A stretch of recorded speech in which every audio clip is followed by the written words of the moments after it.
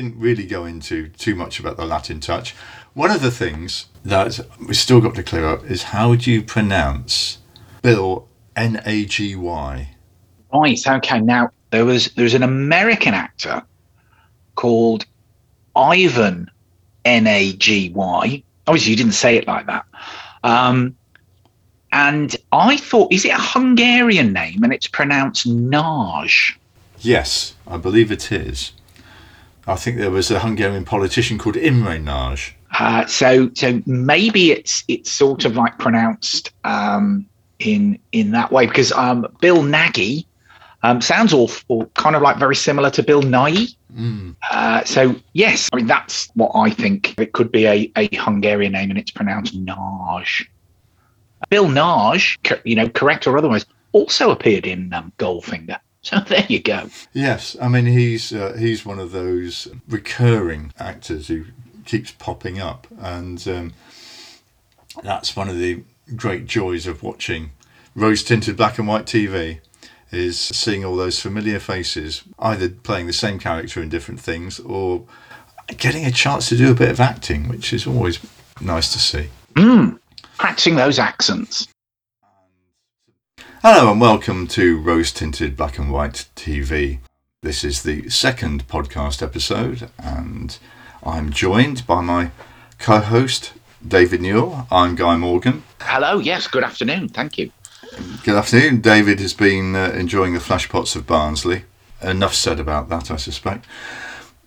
One of the things that people might query is why, when everything is happening in the world that it is, that we are talking about such trivial nonsense as rose-tinted black and white television. And I think it's a way of looking back to a more innocent, peaceful time, which is why we're discussing episodes of The Saint from October 1962, when nothing much was happening except the Cuban Missile Crisis. Very quiet.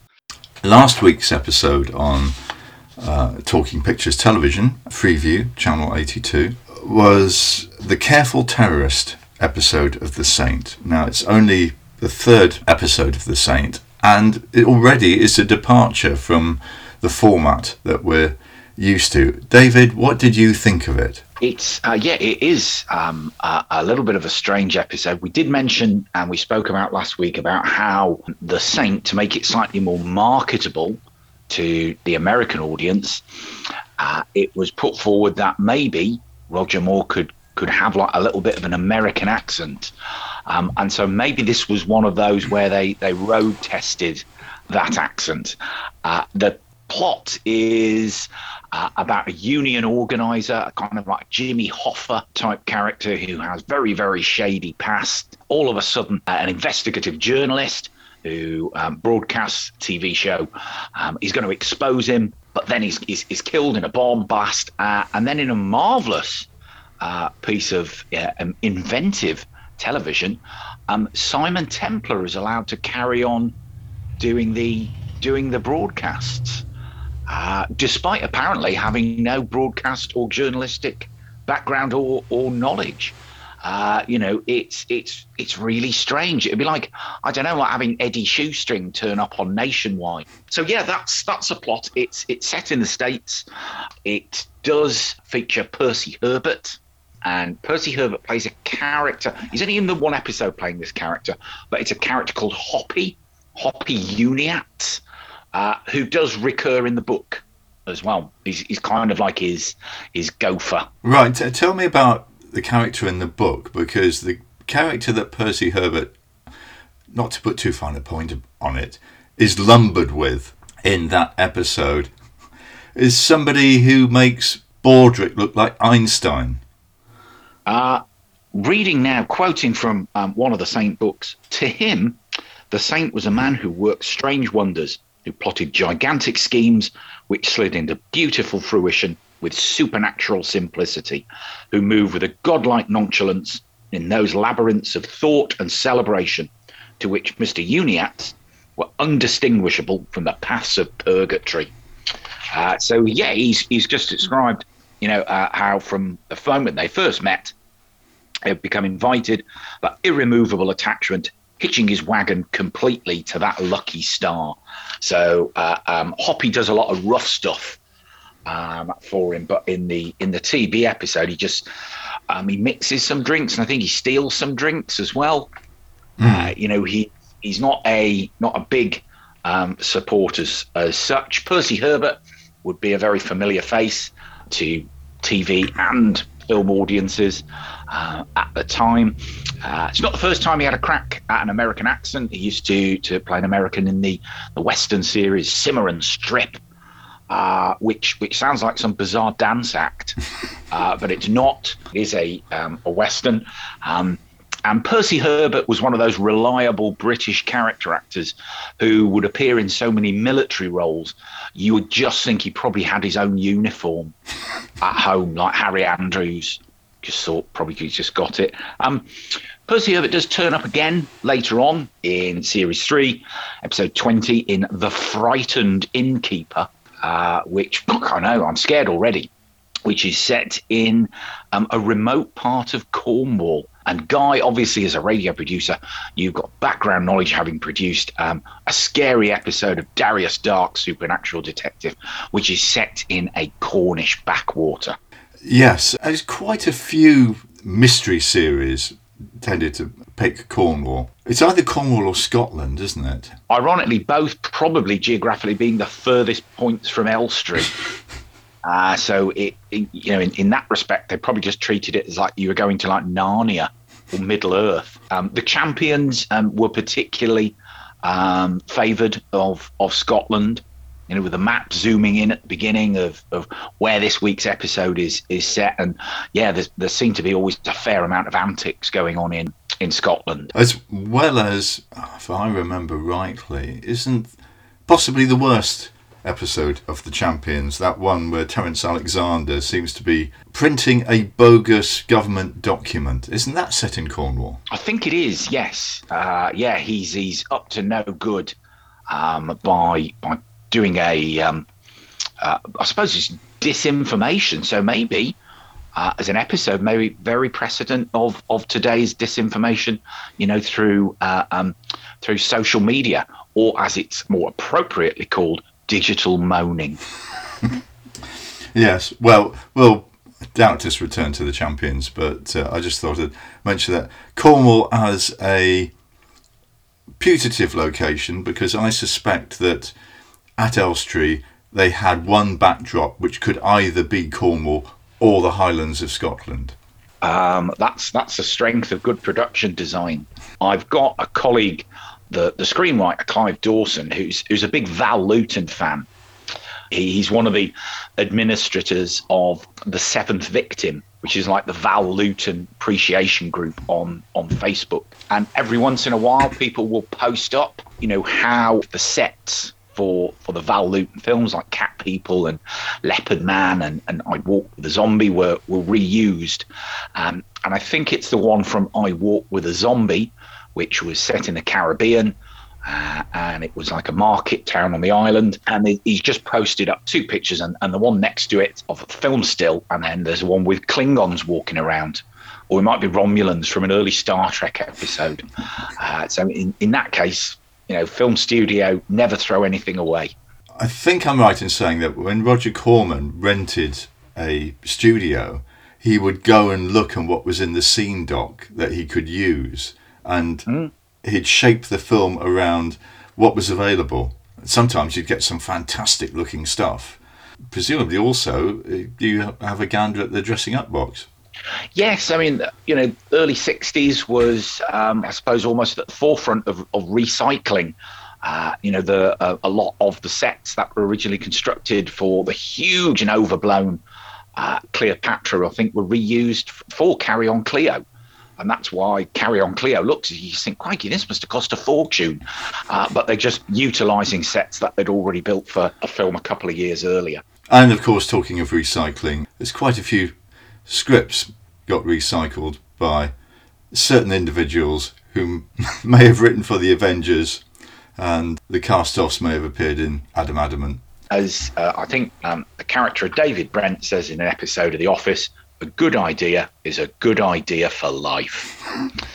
So just keep using it. Just keep it. Well, but we're told that there are only 7 stories. Don't forget. 7 stories and 5 sets. Yes, I think that's probably about it. Yeah. Right, let's get back to the Careful Terrorist. Yeah. So Simon's allowed to broadcast. Like I said, with very limited broadcast experience, he's still able to do it, and he goads this sinister trade unionist. You may not recognise the actor who plays him, but you will certainly probably recognise his voice, because it's an actor by the name of Peter. I think it's Dineley or Dinley. Not sure how it's pronounced. I'd say Dineley, actually. Dineley. Okay, yeah. Tomato. And he was the voice of Jeff Tracy in Thunderbirds, very, very famously. And at first you just think, wait a minute, where have I heard that voice before? And all of a sudden, you drop into it and you realise, oh, wait a minute, it's Jeff Tracy. I mean, there are a couple of other clues as well as you go along, because you will see in long shot when he's featured, he just has like plastic hands. But if he's doing anything close up, like lighting a cigarette, it's actually real human hands. And it's him from Thunderbirds, yeah. And he did appear in other Saint episodes as well. So he appeared in the Bunko Artists, which is I think in season 2, episode 14, and then also appeared in To Kill a Saint. Spoiler alert, they don't. And that's in season 5. The plot of which sounds really intriguing, and I'm looking forward if they have this one on, in which the Saint is hired by gangsters to kill Simon Templar. Right. It sounds as if those gangsters might have benefited from doing a little bit of research beforehand. Just a little bit. But it was more innocent days, when you wouldn't have access to that there internet, and gangsters, using whatever software or laptop or device would just realise, hey, wait a minute, the Saint and the Simon Templar, you know what? Would you Adam and Eve it? They're the same person. And all of us say, oh, crikey, no. Then they would realise the foolishness of their plan. And this is like a lovely, happy coincidence. We mentioned last week about Roger Moore's kind of like TV action pedigree, coming up and doing Ivanhoe, and Peter Dinley did appear in an episode of Ivanhoe, Double-Edged Sword.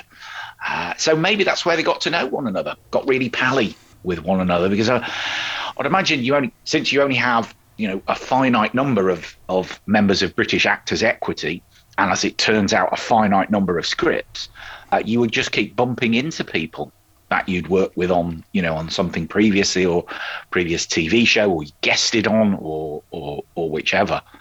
And particularly because the production centre was so close to one another, L Street, Boreham Wood, all those kinds of places, you'd be tripping over people that you'd worked with previously. I mean, you really did have to be based in the home counties. You couldn't say necessarily hole up in Ilkley and expect to get too many parts, could you? No, Pete didn't. Who actually was born in Hastings, but he just specialised in characters who seemed to have like an American background, American accent, or Canadian. And the other featured player in the Saint episode, The Careful Terrorist, who should really have their own IMDb page, is our old favourite Stock Footage, who appears in most episodes and most ITC series as well. The Stock Footage in this case is Nighttime New York. Oh, well, that's a classic, isn't it? Nighttime New York, it's just all those skyscrapers all lit up, and then we will cut to Simon Templar in a pub or a bar or whatever. Well, we did have stock footage of nighttime West End Piccadilly Circus in The Talented Husband, the first episode. And you thought, oh, well, yes, we know where we are now. We're in London's glamorous West End. London, England. Just looking at the cast in this, mentioned David Kossoff, who's, I would have thought would have been in more things, to be honest. I mean, his big role was in, as I think it's Pop Larkin, isn't it? In what? He's in. I think he's in. Is in Mouse on the Moon as well. I think he's in that. David Kossoff is one of those actors who, unfortunately, did have quite a severe outbreak of kind of like Gordon Hayes syndrome, named after the American Academy Award-winning actresses Helen Hayes and Ruth Gordon, both of which were tragically aged before their time. And there's very few pictures of them young. David Kossoff always seemed to be kind of like a very mature age, and you just think, well, how old is he? And he seemed quite content, to always play slightly older. Yeah, I mean, the British actor that springs to mind, I mean, there are several, but obviously is John Thaw, who I think said, I was born this way. So if you actually look at John Thaw, he has one appearance in the Avengers, and he's playing a very mature commanding officer who's about to launch a coup d'etat. And, of course, Steed and Mrs. Gale stop him. He also went on to do Red Cap. So by the time he's appearing in The Sweeney, he's kind of already looking that sort of wonderfully rugged. Apart from his hair going white, he didn't really seem, all the way through Morse and Kavanagh QC, he didn't really seem to change that much. He did a couple of really good pieces. The Grass is Singing was from a Doris Grass is Singing is really good in Cry Freedom. Yeah, that's true. And he was in a play for today called Dinner at the Sporting Club, where he plays a boxing trainer who is very much down on his luck, and that's really good. So, yes, there's more to John Thaw than grumpy alcoholic detectives. Shut it.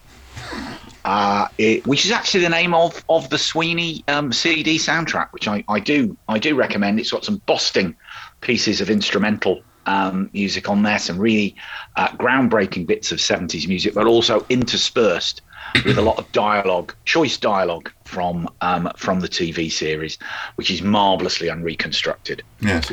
So yes. And how could listeners purchase that? Should they wish to? I'll tell you what. I bought my copy through Oxfam Online. Because you can go to Oxfam Online, and what they sometimes do is those little, perhaps sometimes collector's items, or ones that you might not mind paying a little bit more for. They have like a CD soundtrack selection. I got a really good copy of Planet of the Apes, Jerry Goldsmith, through there as well. So yeah, they always have some bargains, and I think there's a sale on at the moment. If you're a soundtrack aficionado, have a bit of a rummage round.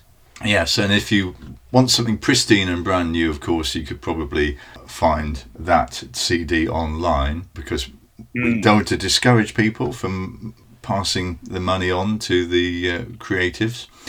Absolutely. There are other outlets for CD soundtracks. So please, as Guy says, think about where else you may wish to purchase it from. Looking at the rest of the cast of The Careful Terrorist, I think it's probably time to introduce the concept of Avengers points, which you're well aware of, but listeners might not fully comprehend. And that is, for every appearance in the original series of the Avengers, you get 1 point. Which obviously means that Patrick Macnee is way out ahead in all but 1 or 2, I think, of the entire things. Now, you could get into a time dilation dilemma as saying, did they actually have those appearances under their belt when they were, say, for example, in The Saint, The Careful Terrorist? If the answer is no, and they have Avengers points in waiting, we still count those. All right, okay. Can I ask, Guy, because obviously you're an Avengers aficionado, and you'd probably be able to tell me this, because sometimes you would have TV series where either the leading performer may have been a bit poorly, on like a note from their mum, or they may have had like a little bit of a falling out, and a contract renegotiation, and right, okay, can we get someone to fill in. I mean, in the 80s, for example, when Edward Woodward was feeling a bit poorly, I think they had, was it Robert Lansing or even Robert Mitchum, step up to the plate for a couple of episodes. Did the Avengers ever do that? Where it's, sorry, we can't get Patrick Menee, this week. He's on, he's on his holidays in Eastbourne. We're gonna have to get someone else.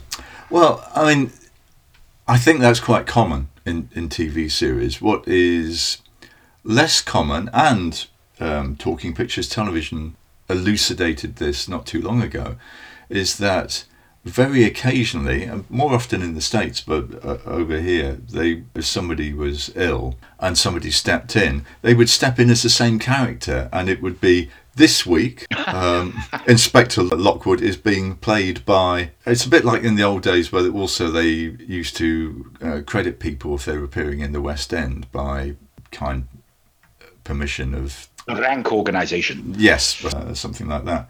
So I don't think they did it in the Avengers. There's a couple of episodes where Patrick Menee doesn't appear.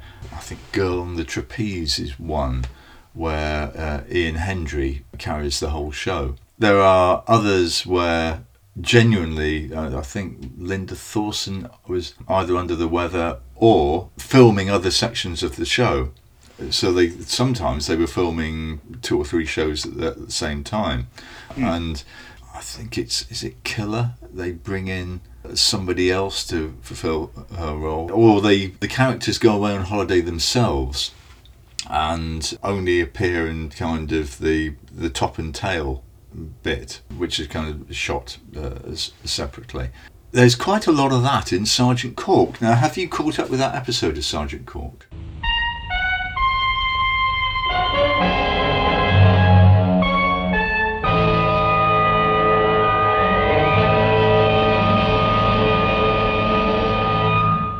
To tell the truth, I haven't. Sergeant Cork is still unexplored country for me. Right, well, John Barry played Sergeant Cork, not the man who was responsible for the Bond theme. Not of the John Barry 7. No, not that one. It's a different spelling. John Barry also, at the same time that they were making this, was apparently appearing in Z-Cars. And because he was so busy, there were frequent cases where he would either be away on another case, or he would be on holiday, or he would be ill, and his deputy, William Gaunt, Bob Marriott, would either have to carry the whole thing himself, work with the chief superintendent, or visit Sergeant Cork in his holiday lodgings in... it wasn't Hastings, for example, but it was somewhere like that. Or he would go and visit him in his sick bed. Or Sergeant Cork would appear kind of deus ex machina and come up with a solution. And occasionally they would send Bob Marriott away, including India. Crikey, that's a big beat. That's a big area to cover. At the end of which, he, having solved a murder, he was offered the job of Chief of Police by Syed Jaffrey, who was the Rajah, and but didn't take it because he wanted to get back to Blighty. But absolutely. But Sergeant Cork is available as a box set. They are not in broadcast order, as I discovered. Okay. Does that kind of throw you when it's in terms of continuity, in terms of hairstyles or height or age? More in terms of what continuity there is, because they're kind of one-offs, but there are references to things that kind of happened and previous engagements in terms of Bob Marriott, who is always falling in love with the leading lady, and he's very much a romantic, and he actually gets engaged to somebody at the end of whichever series it is, in end of 1964, and you sort of think, oh, well, that's strange, because there's still quite a few episodes to come. Nothing appears to have been made in 1965, as far as I can tell, and when it comes back, it's John Barry and William Gaunt. So I can only assume that there must have been some production issues going on, that they didn't know whether they were going to recommission. So without access to the relevant TV times, I can't actually tell you what might have replaced it in 1965. But then he comes back, and there's no mention of the engagement, and he's still falling in love with the leading ladies. All right, do you feel that maybe that engagement and potential subsequent marriage did kind of work out as well as James Bond's? Kind of like that kind of tragedy, but we don't want to talk about it. Possibly. Or the other thing that we have to remember about this is that episodes aren't available. We couldn't binge watch these things. So therefore the whole kind of continuity, wasn't he the different character 6 weeks ago or whatever? That continuity problem didn't exist. So that's why you get so many people coming back as different people, and very few actors coming back as the same recurring character. Obviously, Inspector Teal is the main recurring character in the Saint. Maybe that was one of the things that they were looking at, because obviously they're adapting and falling back on the books. Leslie Charteris's book, so it's possible maybe Hoppy was looked as all right, yeah, it's best if the Saint has kind of a little bit of a sidekick to help do like the running around and thumping people over the head and things like that, but maybe it just didn't spark off, because obviously very famously the Saint works alone, and well, at least he does in a TV series. Yes, and the fact that he manages to plant the berm that was hidden in his television set in the apartment of the crooked union leader, which we don't see, and the whole script is really odd. And it's written by the same two guys who wrote the Latin Touch, Gerald Kelsey and Dick Sharples. And you don't really know the source material that they had to work with, and you can never sort of point the finger at any one person in these sort of things. It just doesn't really seem to work as part of the format that presumably Lou Grade signed up to. The idea that you have a leading man, international man of mystery, who just keeps floating around the world righting wrongs. Because this one is I suppose one of those examples. We spoke about it last week about how in the books the Saint is quite a hard character. It isn't above killing people, bumping them off. And in this one, there obviously is that idea of, right, we are going to more extract revenge rather than bring to justice.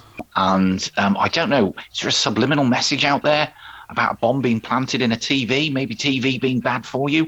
I don't know. We'll leave that to the psychologists. Oh, yes. Well, talking of psychology, I had a look at the BBC Programme Index, because apparently this episode of The Saint went out on Thursday, the 25th of October, 1962. And I thought, well, what was the competition? Looking at the programmes for the day, I mean, it's quite. The BBC was obviously very intellectual and offering an alternative. And there was this thing called Perspective Asks, What's the Hurry? This goes out at 1:30. So I'm trying to remember. I was probably been given an afternoon nap by this time.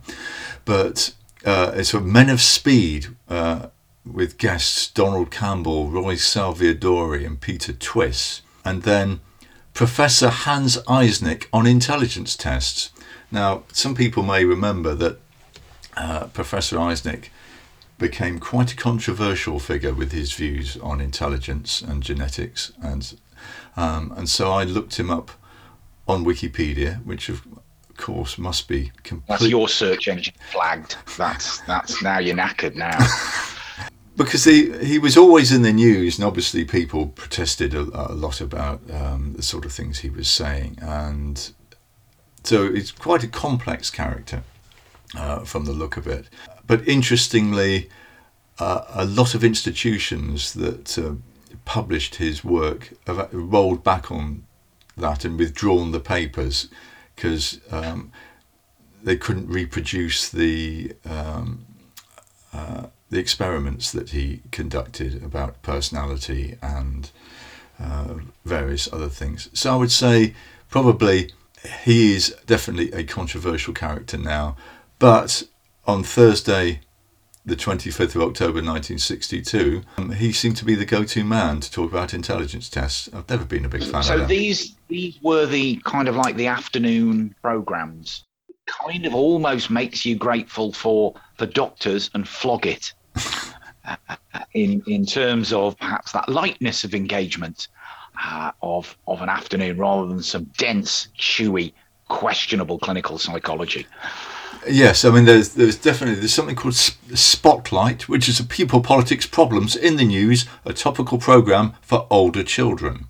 That lasted for 20 minutes from 2:05 to 2:25, when there was an interval. That lasted 5 minutes. Someone come around your house with a tray of ice creams and Kia and stuff like that. Just poppets. That'd be great. Crusader nuts. They're so much fun to eat. It would set you up for Watch with Mother, Ragtag and Bobtail for the very young. That seemed to have gone on for about 2.5 hours. I'm not quite sure there. But episode. Now, I wasn't sure that this was on Thursdays because I was always associated it with Fridays. But it's 5 o'clock. It must be crackerjack, crikey, yeah. So, right, maybe it moved. Maybe it just as it became more successful, maybe it did transfer to the the pinnacle of children's TV. It's just like Friday tea time. Well, I haven't looked back forensically through each entry for the Radio Times, but I seem to remember it being it's 5:05. Then it's 5 o'clock, and then it became it's 5 to 5. And whichever day it is, it's, say Thursday, it's 5 o'clock, it's Crackerjack. And presented by Eamon Andrews, who devised Double or Drop, which is one of the competitions. Right. Comedian Leslie Crowther, comedian Peter Glaze, comedian Pip Hinton, hostess Gillian Comber, who I think was in something like 188 episodes of Crackerjack, and the performers were Hans Petersen's Bears. See, you wouldn't be able to get away with that, but you wouldn't have those kinds of things. No. Now, no, you wouldn't have performing animals and a kind of like particularly bears as well. They'd do things like stand on stools and maybe jump through hoops or whatever it is. Yes, I think that would be as equally controversial as Professor Hans Eisnig, I think. Yeah. So all that was put up against the Saint. Well, I mean, it's a bit early for that, but then 6 o'clock, Town and Around, presented by Richard Baker. Now, we might be getting into the Saint territory, though I'm not quite sure what time it went out, but at 6:25 on a Thursday, it was the White Heather Club. Oh, right, okay. No. It's not ringing any bells.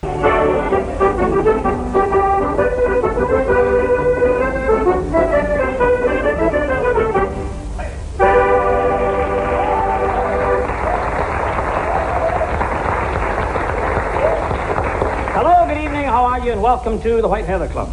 You don't remember the White Heather Club at all? I don't know. I remember White Horses. Oh, right. No, I don't remember the White Heather Club. Right, I think don't forget though, Guy. As we always used to get told on BBC Wales, viewers in Wales have their own programmes. Yes.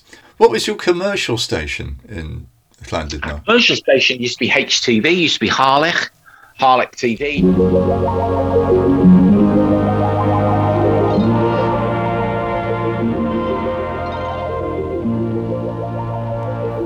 And so we would have a balance of English for children. So we would have a kind of like English speaking children's programs, which would be broadcast nationally, and then we would have our Welsh language spoken ones like Billy Dowcar and Fala Balam. And so we would have those kind of like Welsh speaking children's programs to tuck into. Oh, right.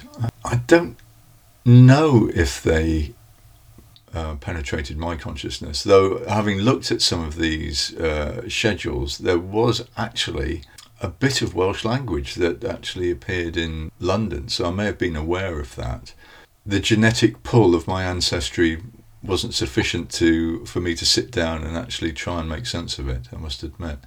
Anyway, the White Heather Club, presented by Andy Stewart, singer Anne Brand, there's also Laura Brand, James Urquhart, dancer Dixie Ingram, pianist Harry Carmichael, and the White Heather Dancers. I do remember them. Even at the time, as someone who was very young, it struck me as all very brigadoon. Following that, at 10 to 7, there was the Tonight programme with Cliff Mitchell-Moore, Alan Wicker, Fife Robertson, Trevor Philpott, Kenneth Allsop. Then there were some headlines. Then Compact, which I think we ought to do something on, written and created by Hazel Adair and Peter Ling, I think. Are they the Crossroads folk? It could well be, actually. I think there's... Crossroads folks. I seem to remember that the name Peter Ling. It's a very tuneful name. So I think it's the same. I think it's the same people. Because we do like to celebrate the writers as much as the stars and the directors and the producers on this podcast. So we will have a look at some of those, particularly as there seem to be so few women writing regularly for television, and I think that's worth having a look at the sort of things that they were involved in. At 5 to 8, and this probably was coming up against the Saint, and it's a pretty strong competitor, I would say. Oh, right. Okay. Are they going like mano a mano? This is kind of like Toto stuff.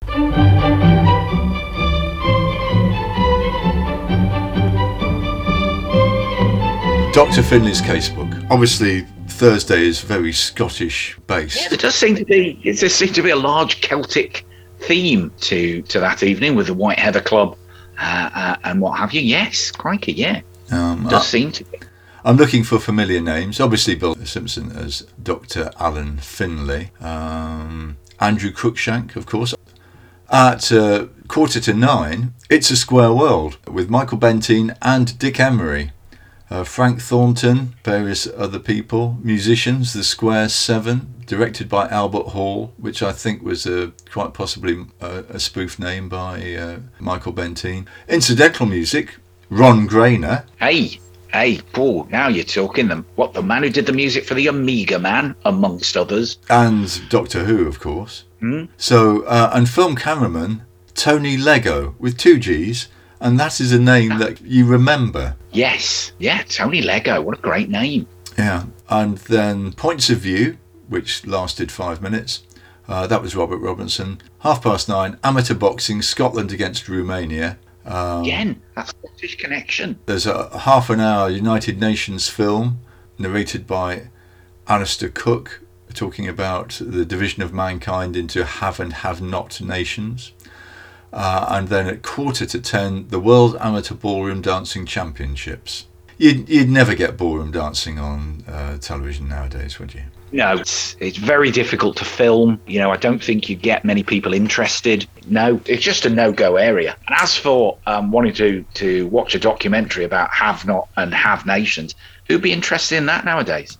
Quite. Things have changed so much. Progress, that's what it is. Yeah, and of course, because of the early lead times on Radio Times, I suspect they didn't have any chance to make any reference to the standoff in the Caribbean between the US and the Soviet Union.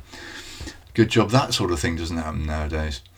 So that was the competition. Imagine that the Saint might have cleaned up. The only problem about this, and it would totally mystify anyone younger than 50 probably, is that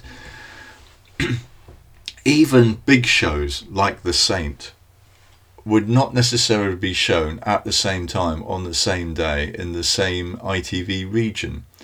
That must have damaged their viewing figures considerably. So, and sometimes particular regions didn't even take major shows. I mean, some didn't take The Avengers, and then they'd start with kind of an arbitrary episode. So it's a good job there wasn't any kind of character arc or major story arc in any of these.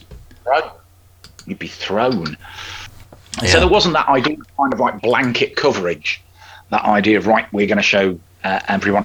So how would so quite potentially that would mean there would be very specific water cooler TV. Yes. Though, to be fair, very few people, only in American series did you have water coolers. Tea urn then, I guess. Would it be gathering around like a tea trolley if you still had that kind of thing in offices and factories, things like that? So yeah, you're around there. Or what? Everyone at work went on a cigarette break. Well, mind you, that was pretty constant because they'd be smoking all the way through. Yeah, in the office. Yeah. They'd be smoking and then smoking another cigarette during their smoking break. Just like two on the go at the same time. If they did talk about it, maybe they'd chat about it on the tram if they were rich enough not to have to walk across cobbles in their clogs to work. Yes, to aid. You see that episode of The Saint last night? Aye, grand. So yes, it could be. But you would have other areas of the country who would just go, who is this saint that you speak of? For I have not heard of him. Well, everyone knows now. And they can watch The Saint on Talking Pictures on Sunday evenings at 6 o'clock and then listen in to us to compare notes. My thanks to my co-host, David Newell. I'm Guy Morgan, and we'll be paddling in more nostalgia next time.